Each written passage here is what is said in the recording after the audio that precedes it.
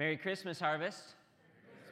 It's good to be with you all. Do me a favor, if you have your Bibles, can you open them up to Matthew 2? We're going to be in Matthew 2 this morning, and if you don't have a Bible, you can just raise your hand. We have people coming down the aisles that would love to get a copy of God's Word to you. Just raise your hand. We'll get a Bible to you. If you don't own a Bible, as always, consider that our gift to you. If you are new or visiting, my name is Calvin. I'm the lead pastor here at Harvest, and I'm just so thankful that you're celebrating Christmas with us. We are so happy to be worshiping with you this morning, and in my opinion, like right now is the best part of Christmas in a lot of ways. It's the anticipation just a couple days before Christmas comes. School has wrapped up. We are on Christmas break now. For many of us, work is winding down, and maybe family is starting to come in from out of town, and Christmas is just 2 days away, and we are so excited. We've opened up almost all of the little boxes in our chocolate advent calendar, and like we're getting really, really close, and the anticipation is so wonderful. And I gathered the team that helps outline my messages. We gathered together, and here's what our goal was. We're like, how do we make the most softest, warmest, coziest Christmas message ever? All right, like we want to just be sentimental and fluffy, and how do we make a soft Christmas message? We want this message today to be the Christmas sweater of Christmas messages, all right? So here's what we came up with. This was our best shot. Let me know how we did. Here's what it is. Here's the big idea. The way you're celebrating Christmas might be killing your joy. How'd we do? No? It doesn't feel like a Christmas sweater? All right, well, we tried, right? We gave it our best effort. We'll do better next year. But here's the thing. Christmas is supposed to be all about joy. Joy was the message that the angels gave to the shepherds in Luke 2 when they said, "Fear not, for behold, I bring you good news of great joy." Not a little bit of joy, not mediocre joy, great joy that will be for all people. For unto you is born this day in the city of David a Savior who is Christ the Lord. Jesus is here. The Savior has come. Joy is available. In the video we just watched, it said that joy is the supernatural delight that sustains and satisfies. And I don't know if you know this or not. Did you know that Jesus is deeply invested in your joy?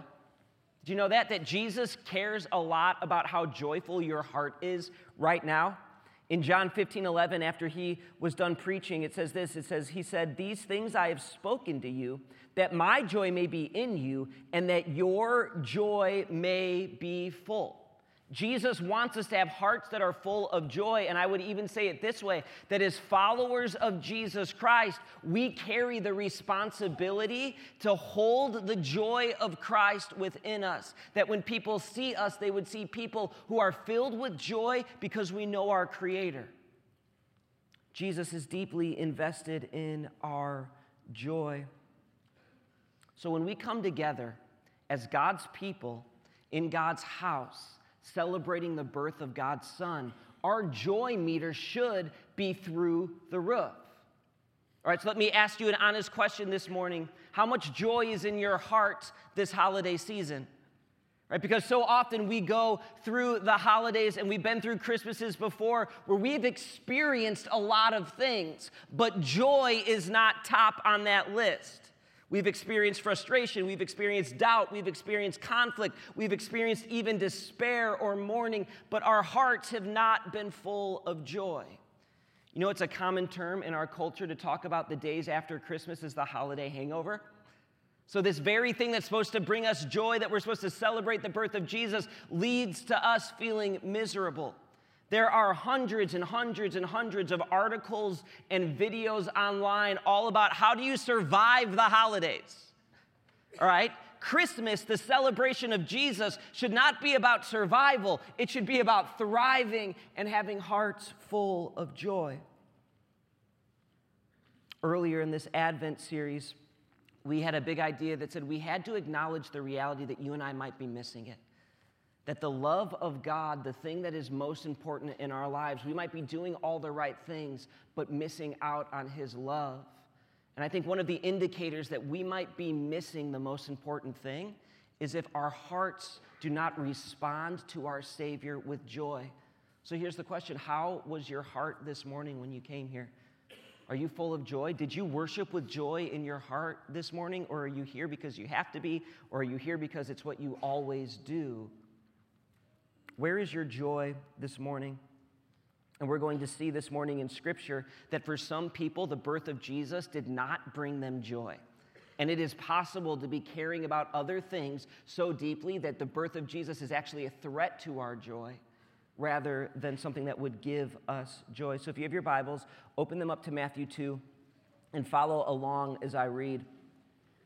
We're going to start at verse 1. I'm going to read through verse 6. It says, "Now after Jesus was born in Bethlehem of Judea in the days of Herod the king, behold, wise men came from the east to Jerusalem, saying, 'Where is he who has been born the King of the Jews? For we saw his star.'" And I just think that's so cool. They called it his star. Right? Not a star. We saw his star when it rose, and we have come to worship him. Then Herod the king heard this, and he was pumped. No, that's not what it says. When Herod the king heard this, he was troubled, and all of Jerusalem with him. And assembling all of the chief priests and scribes and the people, he inquired of them, "Where is the Christ that was to be born?" And they told him, "In Bethlehem of Judea, for so it is written by the prophet, 'And you, O Bethlehem, in the land of Judah, are by no means least among the rulers of Judah. For from you shall come a ruler who will shepherd my people Israel.'"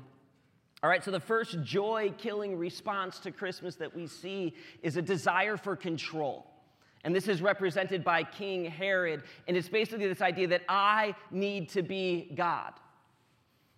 Herod is approached by these three kings from the east. And if you think about it, this story is really funny because these wise men show up and they meet Herod and they're like, "Hey, where is the king of the Jews?"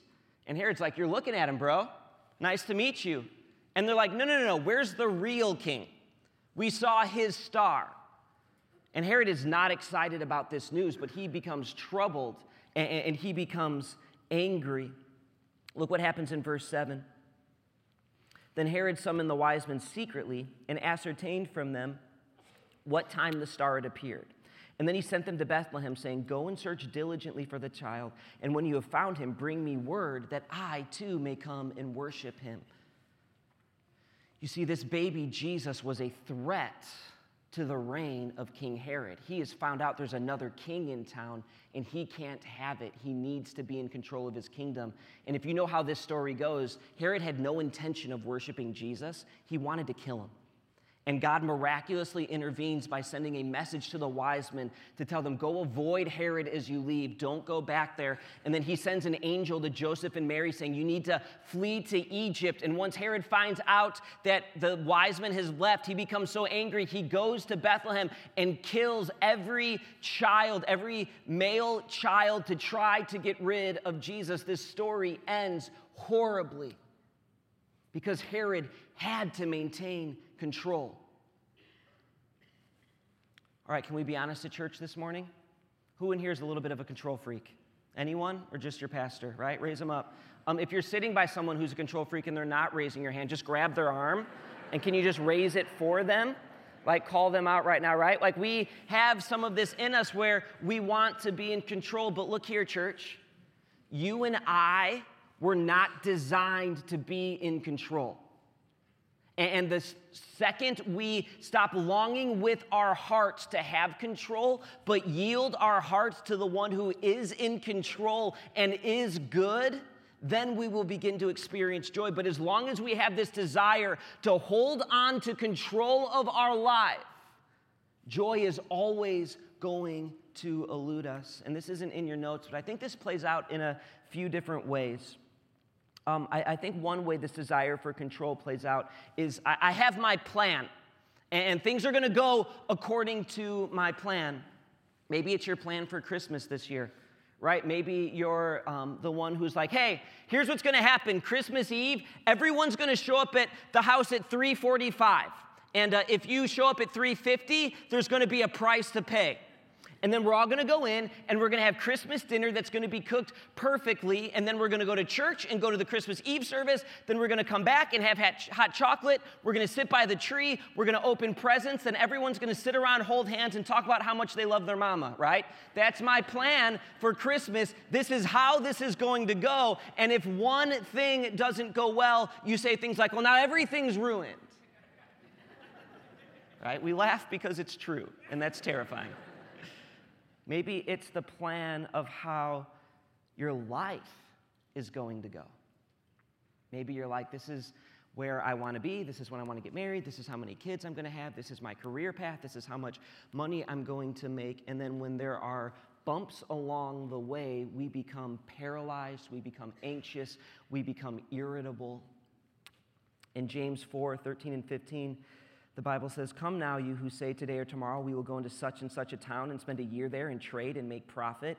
Yet you do not know what tomorrow will bring. What is your life? For you are a mist that appears for a little time and then vanishes. Instead, you ought to say, if the Lord wills, we will live and do this or that. This idea that we have control over our lives or the lives of the ones we love is an illusion. And the longer we try to control everything, joy will always be just outside of our grasp.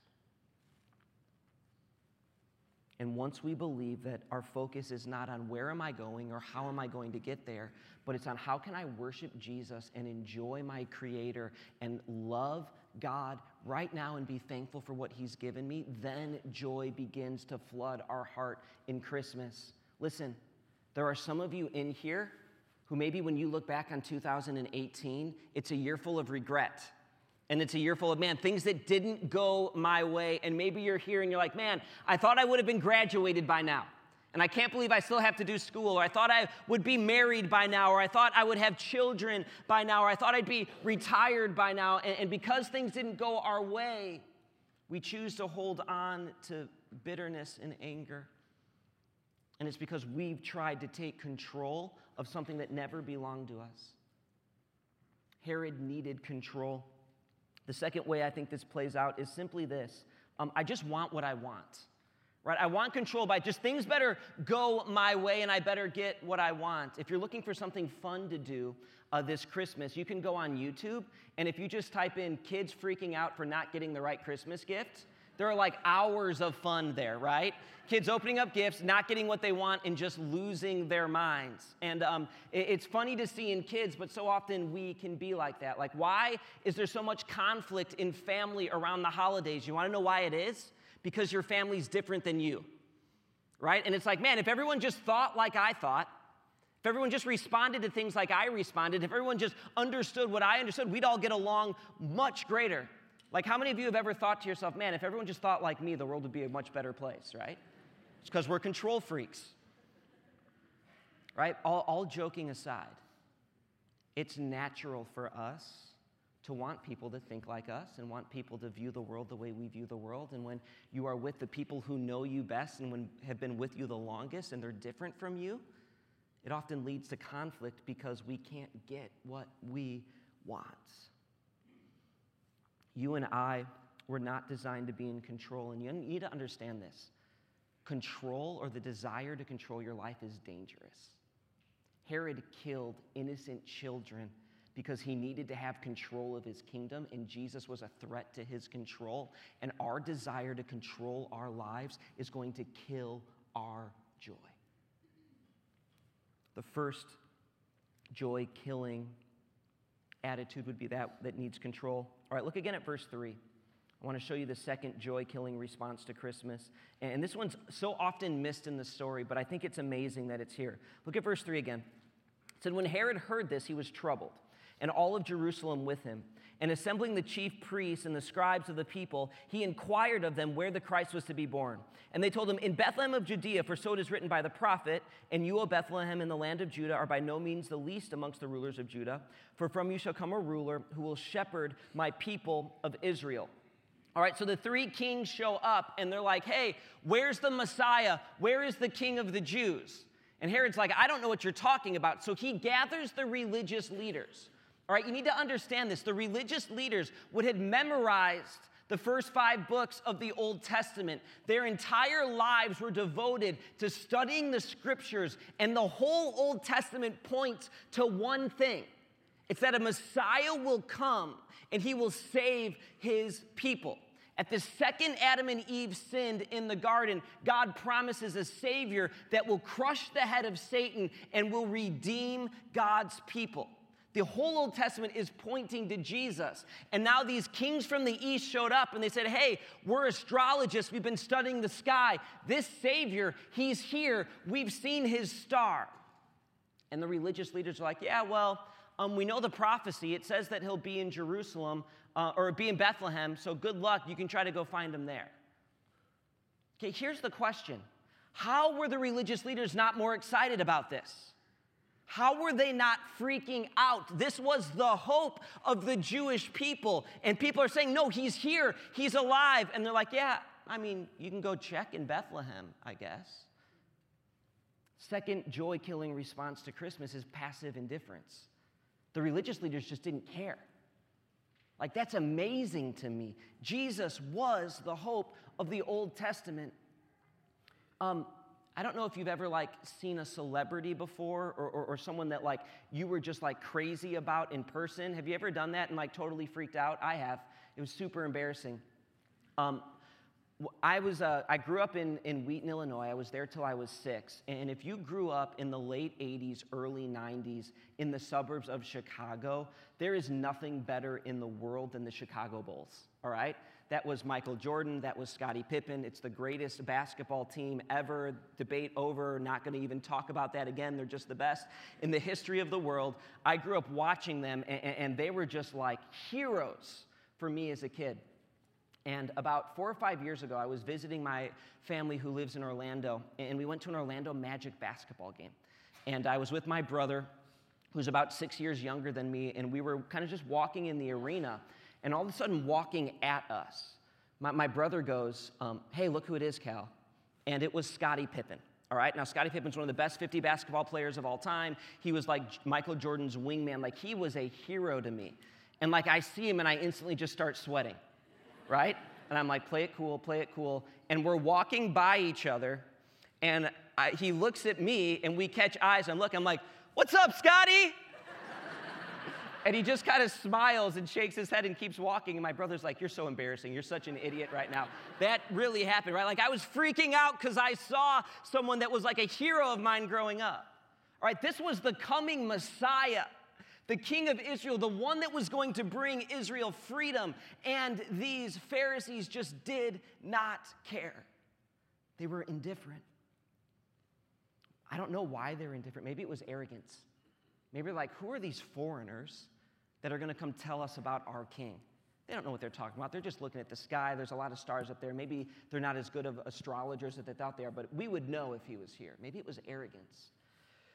Maybe they thought they were good, right? Hey, listen, it's cool if the Messiah is here, but I'm already following all the laws. I'm going to worship at the temple. I'm following all of the cleanliness rituals. God and I are good. I don't need to care about Jesus. Maybe they're just so into going through the motions that they missed what was most important.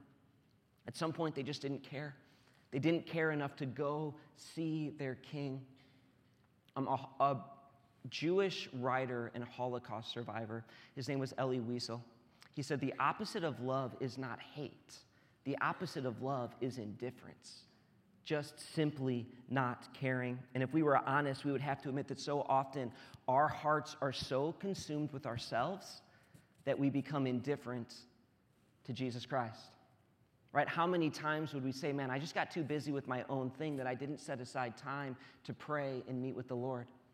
I wasn't in his word just because I was indifferent and was just living for myself. I didn't create time to engage with God. It's so easy for us to be consumed with work or family or crisis or conflict that Jesus becomes second place, even in the season that we're supposed to be celebrating the birth of our Savior. And listen, I've said this so many times, but think about it. The most self-absorbed, selfish person you know, think about that person. Don't point at them if they're sitting next to you. Do you have that person in your mind? they're probably the least joyful person you know too, right? Because we were not created to worship ourselves and to be consumed with ourselves. We were created to worship Jesus and to be filled with his Spirit. Okay, look here. There's a lot of things that we can be indifferent on. We can be indifferent about sports. We can be indifferent about school. We can be indifferent about politics. You can even be indifferent about me. That's okay. But listen, we cannot be indifferent about Jesus Christ. There is a day coming for all of us when the most important thing in your life will be, did you love Jesus or were you indifferent? It won't matter how good you looked, how many friends you had, how successful you were, how many likes you had on social media. It will be, did you love Jesus? We don't have the option of indifference. And every second we choose indifference, we're running away from a supernatural joy that God would have for us. All right, well, now I want to look at a couple people who weren't indifferent to Jesus and see how their response gives us hope and gives us a guide for how we need to respond to Jesus today. If you have your Bible, turn over a couple books to Luke 2. We're going to be in Luke 2, starting at verse 8. This is a very famous passage. It's the Christmas story. We're going to meet these shepherds, and we're going to see how they respond to Jesus. It says this, in the same region there were shepherds out in the field keeping watch over their flock by night, and an angel of the Lord appeared to them, and the glory of the Lord shone around them, and they were filled with great fear. And the angel said to them, fear not, for behold, I bring you good news of great joy that will be for all people. For unto you is born this day in the city of David a Savior, who is Christ the Lord. And this will be a sign for you. You will find a baby wrapped in swaddling clothes and lying in a manger. And suddenly there was with the angel a great multitude of the heavenly host praising God and saying, glory to God in the highest, and on earth peace amongst those with whom he is pleased. All right, look at verse 15. And when the angels went away from them into heaven, the shepherds said to one another, let us go over to Bethlehem and see this thing that has happened, which the Lord has made known to us. And they went, and with haste, and they found Mary and Joseph and the baby lying in the manger. And when they saw it, they made known the saying that had been told to them concerning this child. And all who heard it wondered at what the shepherds told them. Okay, the first way we will experience joy this Christmas is we have to see ourselves clearly, and it's that we are nothing. Don't miss the shepherds' response. They were blown away that an angel would reveal Jesus to them. They were like, we need to go quickly find this baby whom this angel has revealed to us. They were shocked that they would be the ones that would welcome Jesus into this world. You see, they understood they were not the powerful, they were not the elite, they were not the educated, they were not the wealthy, they were not the rulers. If God would have hired a PR firm to say, how do I announce the coming of my son? It would not have been to the shepherds.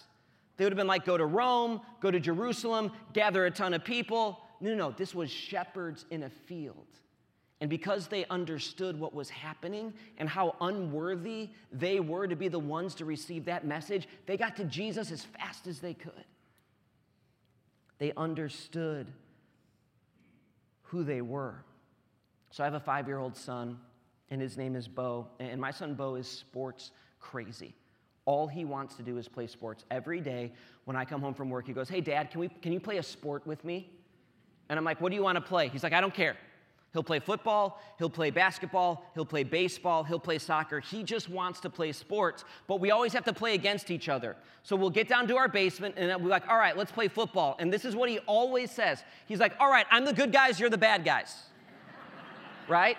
Hundreds of times a year, my son is calling me a bad guy. It's incredibly damaging to my psyche, right? I'm always the bad guy, because here's the thing. There is this tendency for us to believe that we're the good guys.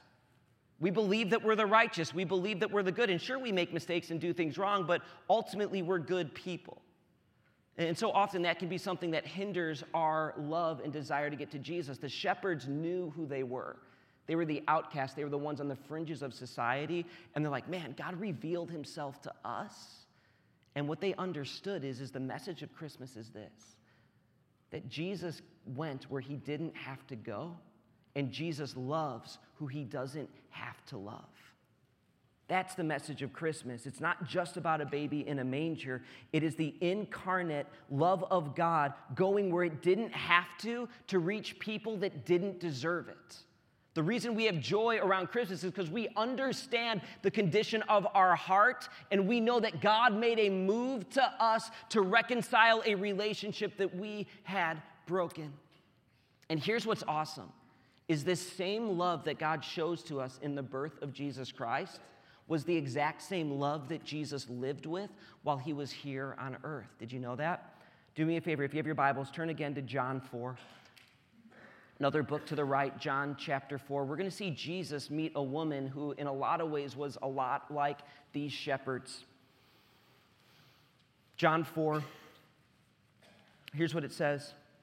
It says, now when Jesus learned that the Pharisees had heard that Jesus was making and baptizing more disciples than John, although Jesus himself did not baptize, but only his disciples, he left Judea and departed again for Galilee. And he had to pass through Samaria. So he came to a town of Samaria called Sychar, near the field that Jacob had given to his son Joseph. Okay, this is interesting, and what this is showing us is that Jesus, when he was alive, he went places he didn't have to go. You need to understand that Jews did not enter into Samaria. All right, there was real racial tension between Jews and Samaritans. Here's why. Because when the Jews were taken captive by the Babylonians, a lot of them left the land. But the Babylonians had some Jewish people stay. And those Jewish people, they intermarried with people from all over the world. And then when the Jews came back to their land, now you had these half Jew, half other nation people that were living there, and they called them the Samaritans. So the Jews viewed themselves as like the purebreds, and the Samaritans were half-breeds. They were kind of family, but they weren't really family, and they hated each other, and there was conflict. And most religious Jewish men would not even step foot in Samaria because they believed it was below them.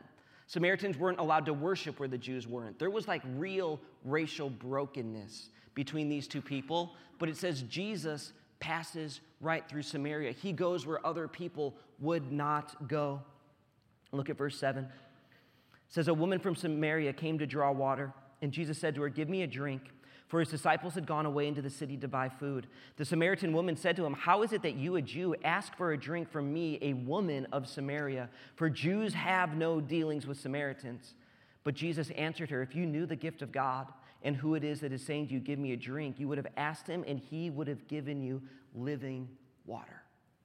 Okay, if you keep reading in John 4, you realize that the reason that woman was at the well when Jesus was there is because she wasn't allowed to get water with everyone else because she had a history of past sexual sin. And she had many husbands. She had a bad reputation. So when the other women gathered water, they wouldn't allow her to go. She had to go in the middle of the day by herself. And yet Jesus sits with her and he says, if you knew who I was, all you would have to do is ask, and I would give you living water. I would give you salvation. I would give you eternal life. And we see again, Jesus loves who he does not have to love. This is the message of Christmas, Jesus coming to love people who are unworthy like you and like me, which leads to our second way we're going to have joy this Christmas is you'll experience joy when I can't help but worship because I am his. And if you were to read Luke 2 and John 4, you'd find something very, very interesting. The response of the shepherds and the response of the woman in Samaria are almost identical. The shepherds hear the message from the angel, and they run and they find Mary and Joseph. It says they tell everyone what happened. Hey, we heard from an angel that this baby is the Messiah, and we want to worship him. You know what the woman in Samaria does? She runs and she tells the entire town of Sychar, hey, listen, I've met Jesus, and I believe he's the Messiah, and he's forgiven me, and you have to hear about this man. They run and they tell, and later on in John 4 at the end, it says many people in the town came to believe because Jesus spent 2 days with them, and they knew him and they loved him. When we understand who Jesus is and what he's done for us, we can't help but worship. Worship isn't something that just happens in church. Listen, Christmas is not about presents. It's not about family. It's about worship. Our life is about worship, and we're going to make a choice. Are we going to worship ourselves or the things in this broken world, or are we going to worship the one who came to make things right? We were created to worship Jesus. It's always been all about worship. When we see clearly who we are, and we see clearly a love that came when it didn't have to, and loved people it didn't have to, how can we not have joy this Christmas? All right, so I want to end with this. It's going to be super practical. It's this: 3 ways to keep joy alive this Christmas. 3 things we can do in the next couple days to keep joy alive. Here's the first. Simply spend time with Jesus. Right? How many of you would agree that it would be awkward or weird to show up at a birthday party and never talk to the kid whose birthday it was? Right? That'd be weird. Okay, so don't be the awkward kid who celebrates Jesus' birthday and never spends any time with Jesus. And listen, you have today, you have tomorrow, you have Tuesday. Find some time where you just carve out 15, 20 minutes and get with the Lord and pray and thank Him for coming. Thank Him for pursuing you. Thank Him for loving you. Talk with Jesus. Listen, Jesus came so we could have relationship with God. And it is a loss for us to be in the Christmas season, right? The thing about Christmas is you have to go to a lot of parties and spend a lot of time with people and talk to a lot of people you don't want to talk to. We get to talk to Jesus whenever we want. Don't punt on that. Don't be the awkward kid at the birthday party, all right? Here's the next one. Be present during these next few days. Put your phone away. Enjoy your children as they come and hang out and open presents. Enjoy the family members you don't get to see all the time. Ask about how people's lives are going. Take time to talk with your family about how good Jesus has been to you. Don't just be on the phone or watching TV. Don't just go through the motions and do what you always do. Be present. Make this time special because we're remembering the birth of our Savior. And then here's the last one. Don't sweat the small stuff. Listen, we're broken people living in a broken world. You know what that means? One of the little kids is going to have a temper tantrum. It's going to happen. They're going to get too tired. They're going to freak out, right? Listen, you're going to have a family member make some snide comment you don't appreciate. I promise you it's going to happen. The turkey may burn. For some of you, you know that's going to happen because it burns every year. But listen. Okay, look here. We can't have our joy be so fragile that something as insignificant as a tired child or burnt turkey or a family member can topple over our joy. Listen, our joy is rooted in something that will never change. No matter how your Christmas goes this year, Jesus has still come. And He is still saved, and He has still died on the cross, being the perfect substitution, taking your sin. You have right relationship with God because Jesus rose from the dead, and sin and death will be defeated, and there will be no more tears. There will be no more pain. There is a day coming where we will see and know Jesus, and our faith will be made sight that can't be taken away. Don't let the joy that should bring our heart be toppled over by something insignificant. Choose to be gracious, choose to love, choose to forgive, choose joy. A joy that is supernatural because it is rooted in the supernatural Son of God, Jesus Christ Himself. Let's pray.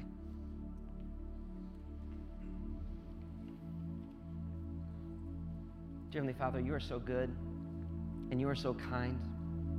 And God, I just would ask, would you forgive us for wanting to be in control?